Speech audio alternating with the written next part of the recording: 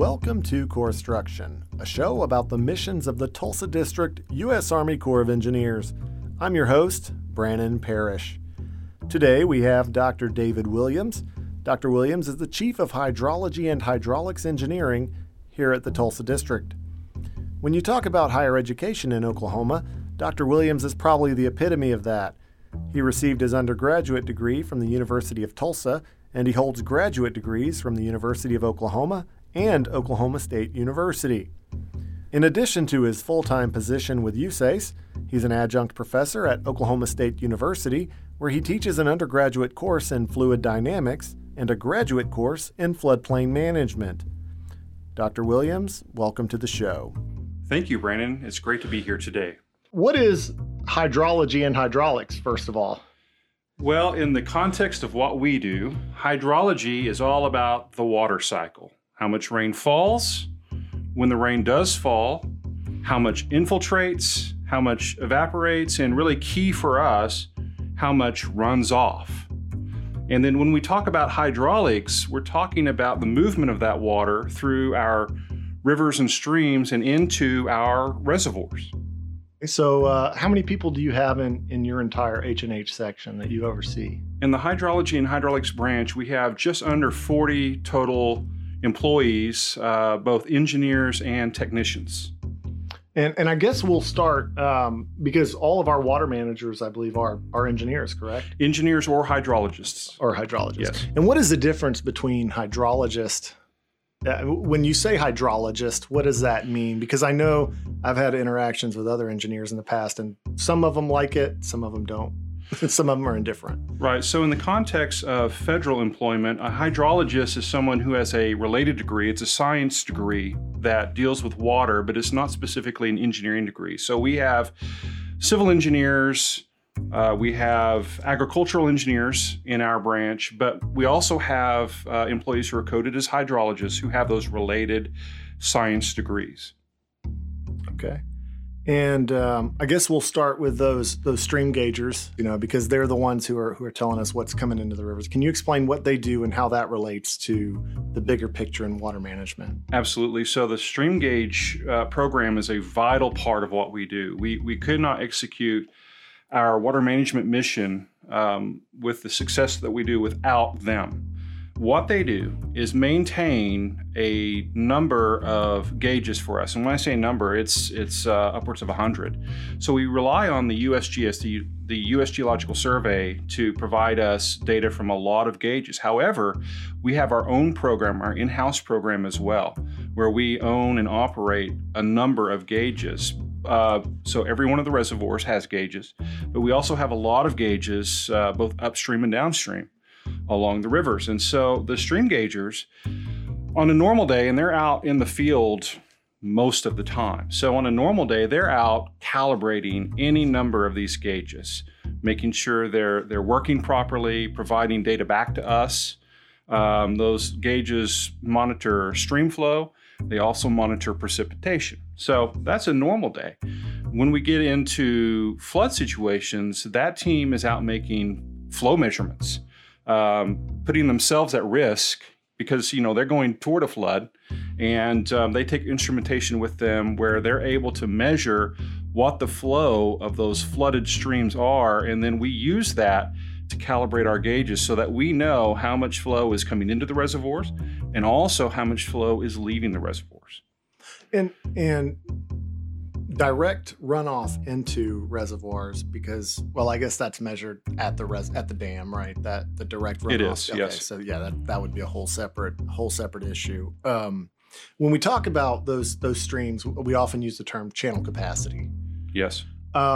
Explain channel capacity in layman's terms. So in layman's terms, channel capacity is how much water can the river hold without spilling out into the overbank area, or the areas outside of the channel. Once it spills out of the river, at that point, it's a flood. Now, it may be very minor and it may be significant, but once it leaves the channel, it's a flood. And so the way we operate is we make releases at these flood control dams so that in conjunction with the local runoff, we are not exceeding channel capacity downstream from the dam. That's how we operate. So directly downstream, because usually there's a gauge, at the dam that tells you how high the water level is, and then several miles downstream, usually there's another gauge somewhere, or does it just vary? It varies. For example, below Keystone, there's a gauge in Tulsa, just west of downtown Tulsa. There's a gauge downstream at Haskell, and then there's a gauge downstream at Muskogee. So it varies depending on the river, but there are downstream gauges so that we can monitor those flows and make releases in accordance with whatever actual flows and the capacity is downstream. So that's telling you, hey, this is how much room I have in this channel down here, exactly, based on runoff. Right. And that's how we know that information. Yes. Right. So what about the other sections you have? So you have the stream gaugers, you have your people who operate the water control data system website. They're in the same that's right section, so to speak, right? Yes. So they're all in a section known as the technical services section. So they do manage the stream gauging, all of the data that it takes to operate the real-time water management mission. And you wouldn't believe the amount of data. It is very data intensive and therefore very computing intensive. And then also we do oversee water supply. That is also within the technical services section. So that is one of 3 sections in hydrology and hydraulics. The other sections are water management, of course, and those are the water managers that are assigned projects, assigned reservoirs, and they make the real-time adjustments to the releases from those projects. And then we also have a studies section. It's the H&H engineering section is what we refer to it as, but that includes real-time inflow forecasting. So we need to know what those flows are into the reservoir so that we can make those water management decisions and therefore make the releases and execute that plan. So we have real-time inflow forecasting. We also have studies, both hydrologic and hydraulic studies that we perform for a variety of reasons. And we also have floodplain management services. And so that's a part of our branch that really interacts directly with the public on a daily basis to address issues within the floodplain and help individual stakeholders, help local communities, tribal governments, state government with issues concerning the floodplain. You know, and I probably should have included this when I was planning, but in terms of floodplain management, what do we do and what do we not do, so to speak, with regard to floodplain management? So if a person calls in and they're about to buy a house, do they need to come to us or should they go to a county? Or so they certainly can come to us, but they should always first check with their local floodplain administrator. For example, within the city of Tulsa, Tulsa will provide base flood elevation determinations at no cost to residents within the city. And the reason those are important is because if you buy a house and you go out and get a mortgage, if that mortgage is federally backed by federal law, you need to have a floodplain determination. And if you are buying a piece of property within the regulatory floodplain, you are required to carry flood insurance by federal law. So that's why the base flood elevation determination is important. So always check first with your local authorities, your local floodplain administrator. For areas where those services aren't offered, we will prepare those letters for individuals. Typically, a surveyor or engineer acting on their behalf will come and request that letter for us. We do charge a nominal fee to do so, but that letter can be used in conjunction with the mortgage process when they're buying a home. And what kind of lead time does the floodplain manager need to prepare that? You have an idea? We are as responsive as we can be. We have a very quick turnaround time, so it's certainly within a few days or a week that we will turn around that letter. Oh, that's outstanding. So right now, we'll look at our current situation water-wise. We're using about 16% of our storage capacity in the Arkansas River system. So can you explain the system or the basin? I guess we call it a basin or watershed or whatever. Can you explain that in terms of size and how it works relative to the lakes within it? Certainly. So we have two primary basins that we are responsible for in the Tulsa District. That's the Arkansas River Basin, and so we don't leave our friends in Kansas out, the Arkansas River Basin, and also the Red River Basin. And they're huge basins. For example, above Keystone, the total size of the basin is around 75,000 square miles. Now, not all of that contributes this far downstream. But just for the sake of comparison, these are really large basins. And so when we have rainfall anywhere within the basin, we're monitoring that rainfall and the runoff. And we need to understand how much water is coming into any one of the reservoirs. In the Arkansas River Basin, we have 30 flood control reservoirs in Kansas and Oklahoma. And they're all regulated down to a single control point, and that is at Van Buren, Arkansas. And so all of the reservoirs above that point, we are managing, and we're managing them not as individual reservoirs, we're managing those as a system. So we may have rainfall above Kaw Lake in south central Kansas, or we may have rainfall up on the Verdigris, or we may have rainfall over on the Neosho or the Grand in southeast Kansas or northeastern Oklahoma.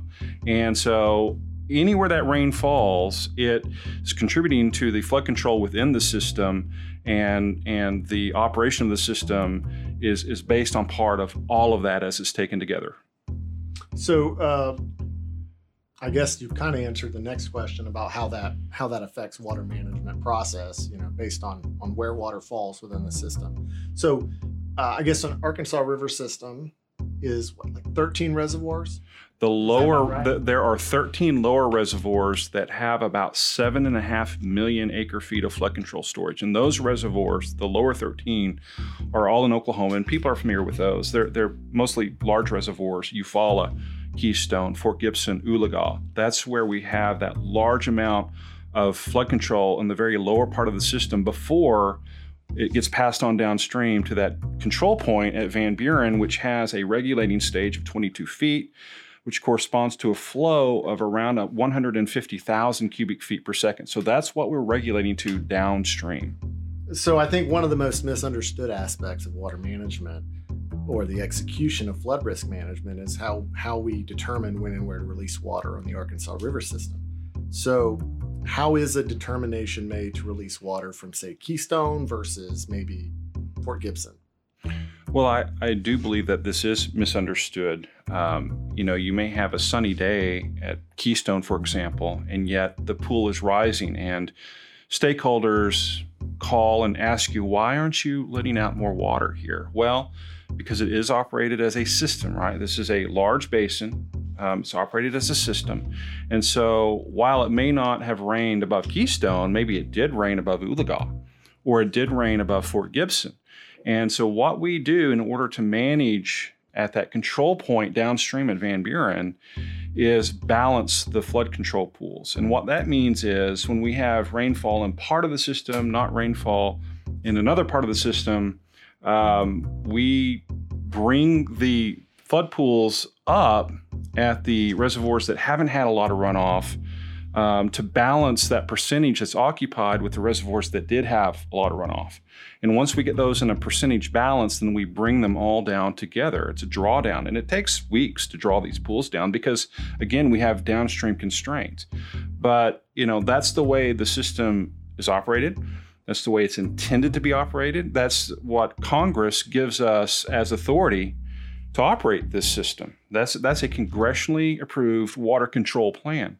And so even though individual stakeholders sometimes don't understand why we operate that way, it's a tried and tested method that has been in effect in this district for decades. It works, it's been optimized, and that's how we operate our flood control system.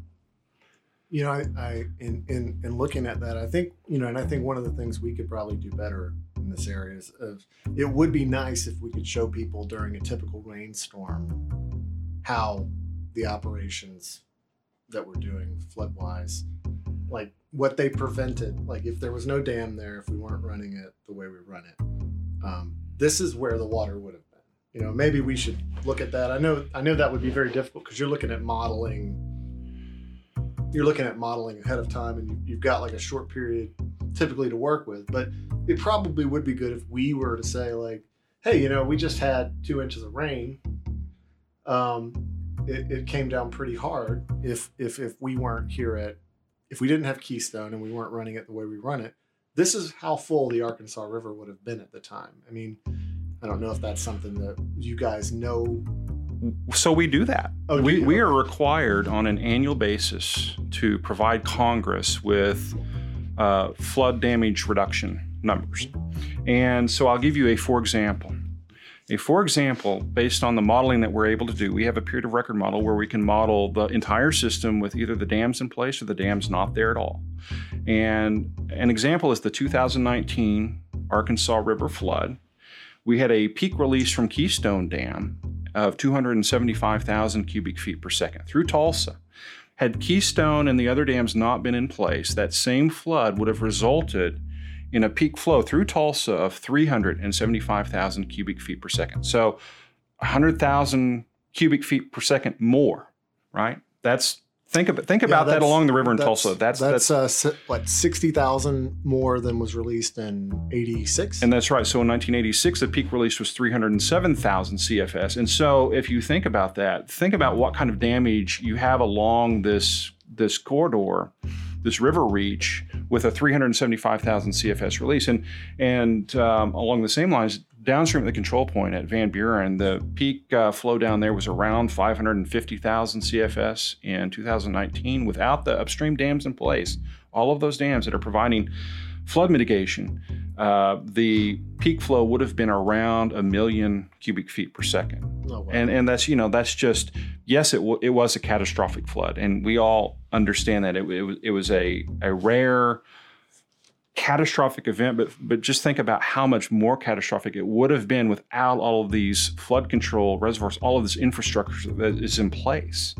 If we had no water in Keystone, and I think you know where I'm going with this question, when the rain started, and I know that kind of goes back, so you're kind of dealing with a rolling time frame, but when the flood, so to speak, started, with no water behind the dam, how many times would we have had to release and empty Keystone? Yeah, so if we had started Keystone as a dry dam at the beginning of that flood, we would have experienced the exact same flood that we saw. Keystone would still have completely cycled 7 times. Why? Because the conservation pool in Keystone is only around 440,000 acre feet of water. That's the volume. That's like 10% of the storage, isn't it? Or 12%, something like that. Right. So up at the top of flood control, you're at 1.4 million acre feet, and actually a bit higher if you have an operation called surcharge, which we did, where we raised the gates and gained a little bit of additional storage. So the point being is that start Keystone at elevation 723, which is its normal conservation pool. Start it dry. In that flood, you have the exact same outcome. The only difference would have been a minor decrease in the duration. It was a very long duration. Right, so those peak releases occurred for over a week, I think 12 days. So if you started a dry dam, if you save that 440,000 acre feet, what are you reducing the flood by? Hours in a 1.5 to 2 week event? That's the only difference. Right, because I mean, if you said it was about 400,000 acre Correct. feet, right? Yes. Like, I mean, if you're releasing, even if you keep it all in the banks, right? Even if you keep it all in the banks, say you're keeping it at like 100,000 cubic feet per second or something like that. That's you're going to get 400,000 acre feet out in what, like a few hours, right? Like, I mean, that you can get that much water out in a few hours. Yes. Is that correct? Yes, because when you think about the rate of the release, so your channel capacity just below Keystone is 120,000 cubic feet per second. That's what it equates to. So if you think about releasing that volume of water versus the volume that you have in the lower part of the reservoir, because think about how a reservoir is shaped. it's V-shaped, right? It's a dam that is downstream within a valley. And so at the lower elevations within the reservoir, you simply have less storage than you do when you get up to the highest elevations that you're designed to go to. Yeah, because it's like a margarita glass, right? Right. So as you get higher within the pool, your surface area gets larger and larger and larger, and that's non-linear as you do increase in elevation. Can you talk about the rain predictions?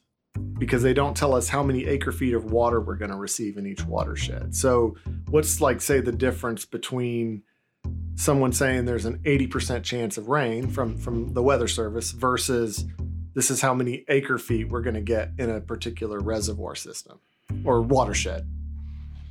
We operate based on what is known as the principle of water on the ground, and that is an agency policy. That's not a Tulsa District decision of the day. That's a Corps of Engineers policy, the principle of water on the ground.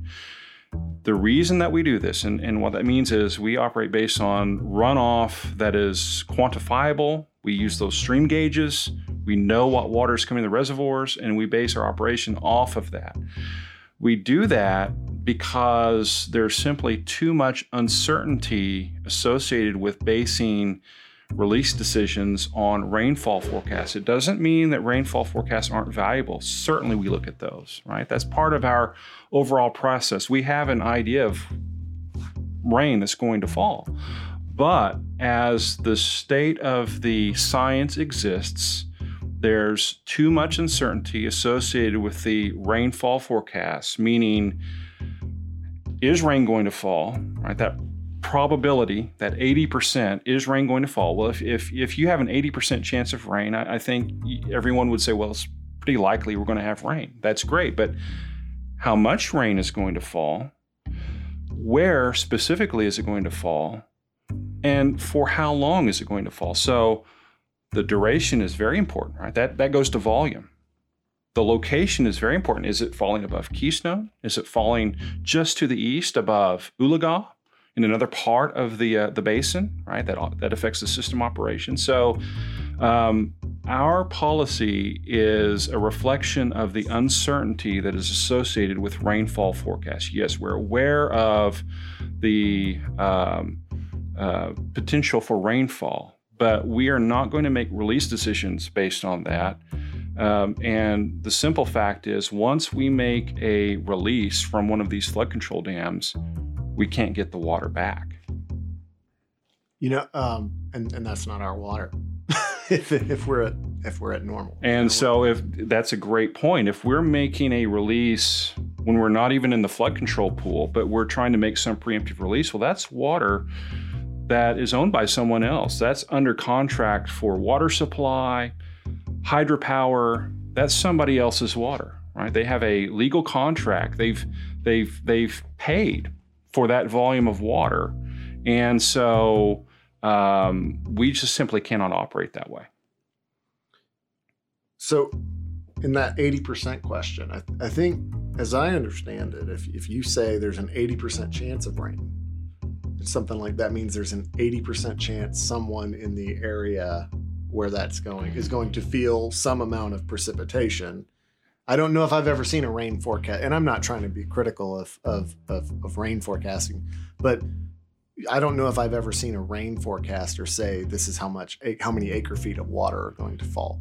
And you don't, right? So that 80% says, okay, well, we have an 80% chance of rain within a certain distance of any given point. That tells us, again, it is pretty likely there's going to be rainfall in the area. And that's good to know, right? We need to know that.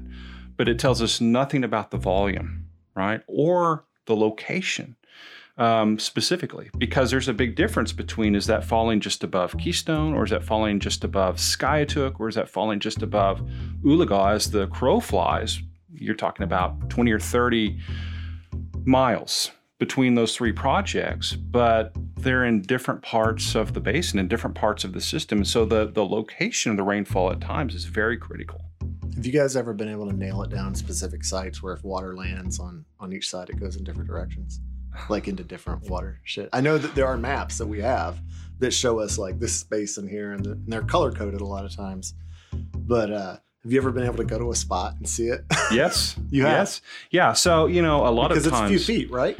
Right. A foot or whatever can make the difference. Right? So that's an interesting question. There are parts of our district that are very, very flat. I think the flattest part of the watershed is above Wichita on the Ark River. And you would never be able to, I don't think, just by eyeballing it, say, well, I'm in this basin or this basin, because it all looks the same. It's so flat. But when you get into eastern Oklahoma and it's hilly, and you're standing on the top of a ridge, southeast Oklahoma is a great example down in the Poteau River Basin where Wister is located. It is very obvious which side is one basin or another. So you straddled that. Absolutely. Absolutely. I know that sounds kind of weird, but well, it may be, but that's you never put that past the engineers or the hydrologists that go on a field trip. What are there some things coming up in hydraulics and hydrology that you're excited about or you're looking forward to? Are you seeing anything coming down the pike that? Well, I'm actually excited about what we've been implementing. So, you have really generational shifts in the state of the science, and recently, and I say recently, it's been a multi-year process, but our district has invested millions of dollars in new modeling techniques and the terrain that goes along with that, because you need a good terrain data set to build hydrologic models and hydraulic models. And so we've invested a tremendous amount of resources, both the cost of the resources, but we've developed these models in-house with our staff. We have those skills. And so this is what is the basis. And we really rolled it out on a big scale for the first time during that 2019 flood. But as we move forward, this is a big shift. This is how we're going to do business with our models and how we forecast and how we operate water management. This will continue for years, for decades, until that next big generational shift. So we're in the midst of that right now. It's very exciting. And I think in particular for that 2019 flood, it really helped us in what I consider to be a textbook operation of water management and flood control processes. You started out here in 2007, right? That's correct. And you didn't come into were you in H&H? Have you been in H&H? I've always been in H&H, okay. Yes. So when you came in here, was that what you always wanted to do, was water management, or were you thinking I might start with the core structural? And how did that work out for you? Well, when I had been in graduate school, I had actually studied a variety of different topics, but my real interest was water. So when I took a job with the Tulsa district, my interest was H&H. This is where I wanted to be. I never really thought about any of the other areas, and we do lots of great things across the district in different disciplines, but my interest has always been water. And so this is where I've been from the beginning of my career with the district. Are you guys looking for new people? And Always. So with any organization, you always have turnover for different reasons. Retirements, people decide they want to move on to some other challenge or opportunity. It always happens. And so we are always identifying new talent and bringing people on. It's, to me, a really fun aspect of the job, because we a lot of times bring people in that don't necessarily know that much about the Corps of Engineers or the types of work that we do, even in hydrology and hydraulics, but we get them in. 2019 was a great example. You talked about all of the younger staff that we have. Well, sometimes you don't know what you don't know. And so for better or worse, a major event like that is the perfect opportunity to learn. And so that happened because we have more experienced staff that is able to provide a lot of guidance and mentorship. But the younger staff, they didn't miss a beat, right? They weren't intimidated by that. They just rolled with the punches, and it was just a great experience, a learning experience for them, and really got them up to speed in a very short amount of time. The bathymetric surveys and the I know we were doing Keystone and Oologah. Were there some other lakes? And Kaw this year, yes. Okay. So we do those every so many years. That's correct. And has that information come back yet? Or are we still waiting on the data for all of that? That's still in process, but it's very important for us as well because we need to know how much volume is available in the reservoir. And so there are two ways you do that. Above the water surface, we use a laser technique, LIDAR, that's usually flown. It's very accurate. But below the water surface, the LIDAR doesn't penetrate that water surface. So below the water surface, we have to use the bathymetric techniques, the sounding techniques to get a picture of what that reservoir looks like under the water. And we combine all of that data into a single view of what does our reservoir look like if it didn't have water in it? What is our volume? Right, it's kind of like looking at the fish finder in your exactly. boat. You kind of see the bed occasionally, right? Right. With regard to those surveys, I know a lot of people ask questions about siltation, and is there a reservoir we have that it tends to silt more than others? Which one would you say it is? None really stand out to me. There are issues with some of the reservoirs, and really what you see with the siltation issues is the conservation pool. So we talk about that volume in the reservoir. It's not flood control, but it's a lot of times under contract with someone else. You'll see sediment issues in the conservation pool. All of the reservoirs do have a part of the pool that's reserved for sedimentation, and that's the inactive pool down at the very bottom. The siltation or sedimentation rates also tend to be uneven. Most of your sediment comes into a reservoir in very short periods of time during large floods. And once that water comes into the reservoir and starts to spread out, not just moving in one direction, but laterally as well, it slows down. And when you have the lower velocities, all of that sediment starts to drop out. And so the consideration of sedimentation was part of the planning process before any of these dams were constructed. It's something we're aware of. It's not a major issue. I mean, we do track that, and that's one of the reasons why we do regularly update the bathymetry, but it's nothing that wasn't planned for. My understanding is we sort of overestimated. In some cases, there were overestimates of the sedimentation, and it hasn't been realized. Yeah, I know there was at least one or two lakes I was talking to someone about, and they were saying that what they're seeing is it's nowhere near what they thought it was going to be. So I think I've asked most of the questions that I had, or all of them. What question would you have preferred I asked that I didn't ask? Well, I don't have one. I think these were all great questions, and they're topics that I like to talk about. I will say one item that I can't stress strongly enough, particularly as we move away from 2019. It's starting to get distant in people's memories, but think about the areas that flooded, the areas that didn't flood as well. But think about, particularly if you were affected during that flood, what is your flood risk? Right? There are some areas that have very real flood risk, and these flood control dams, they do what they were designed to do. Right? They do mitigate downstream floods. They offer benefits even during major floods, but they don't eliminate floods. And so people really need to think about what their flood risk is. If they are in areas that were affected significantly in past floods, well, those probably weren't one-time occurrences, right? Big floods do happen from time to time. And so think about what your risk is. Think about ways to minimize that risk. Is it floodproofing your house? Are you carrying flood insurance? Should you be carrying flood insurance? Unfortunately, flood insurance rates are too low. There are a lot of people who need to be carrying flood insurance. They don't carry it.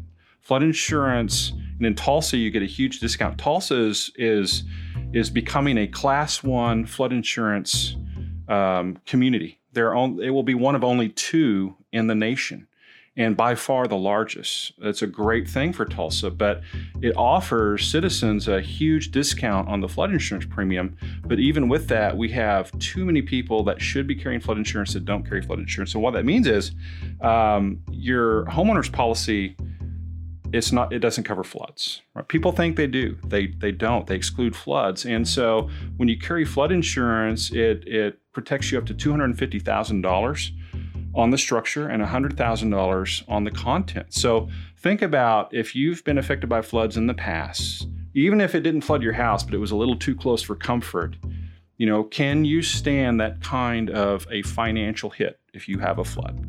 So that's a message that we really need to continue to tell people and to just make sure they understand what their flood risk is. The flood risk below our reservoirs, it's reduced over natural conditions. That's a purpose of these flood control reservoirs, but the risk isn't zero either. There's always risk, and people need to understand what that is.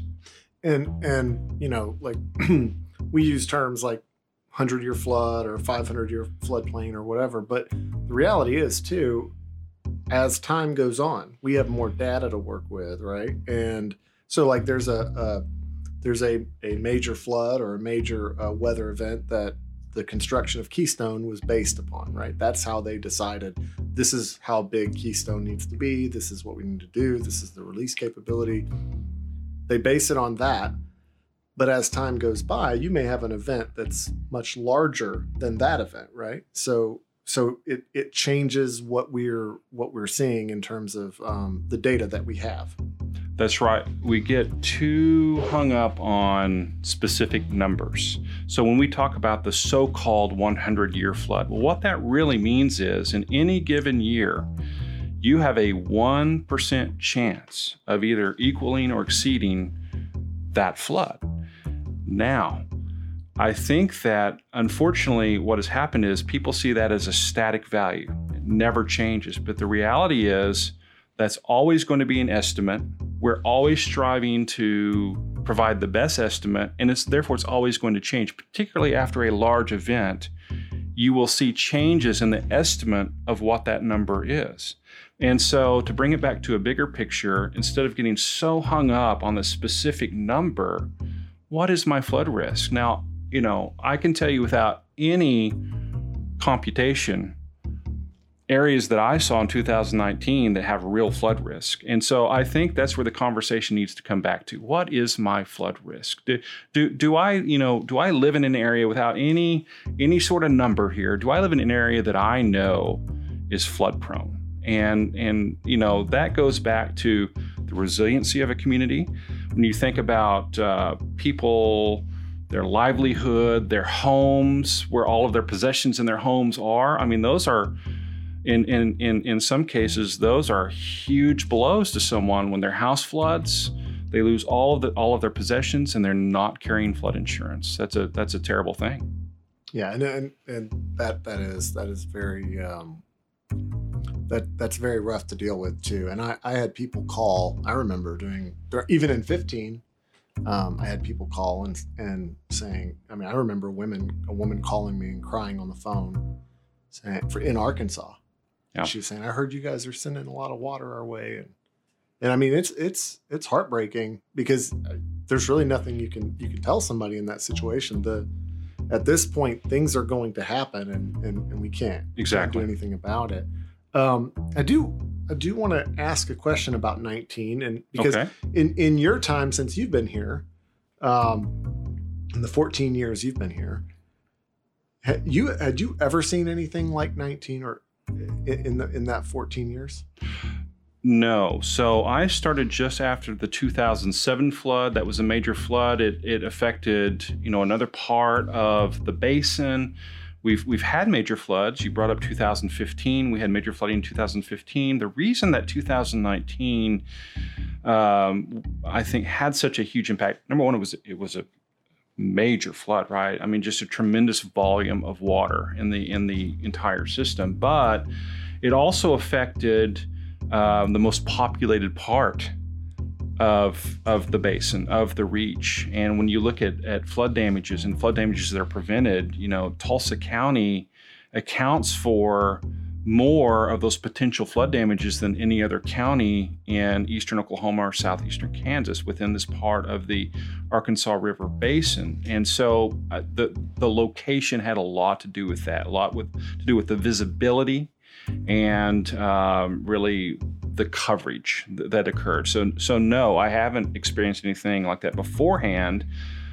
Hopefully won't during my time here, but that's the thing with floods. You never know. I mean, a flood like that will happen again. There's no question. But the question is, well, is it going to happen this fall, or is it going to happen in 73 years, right? I don't know, right? If I knew that question, I wish I didn't know the answer to that question. But the reality is we don't know. And so what we can do is be prepared as we can be. And part of that is, again, communicating this risk to people who live in flood-prone areas so that, we don't get stuck in a cycle of only trying to do this when a flood's happening. It needs to be done before the flood happens.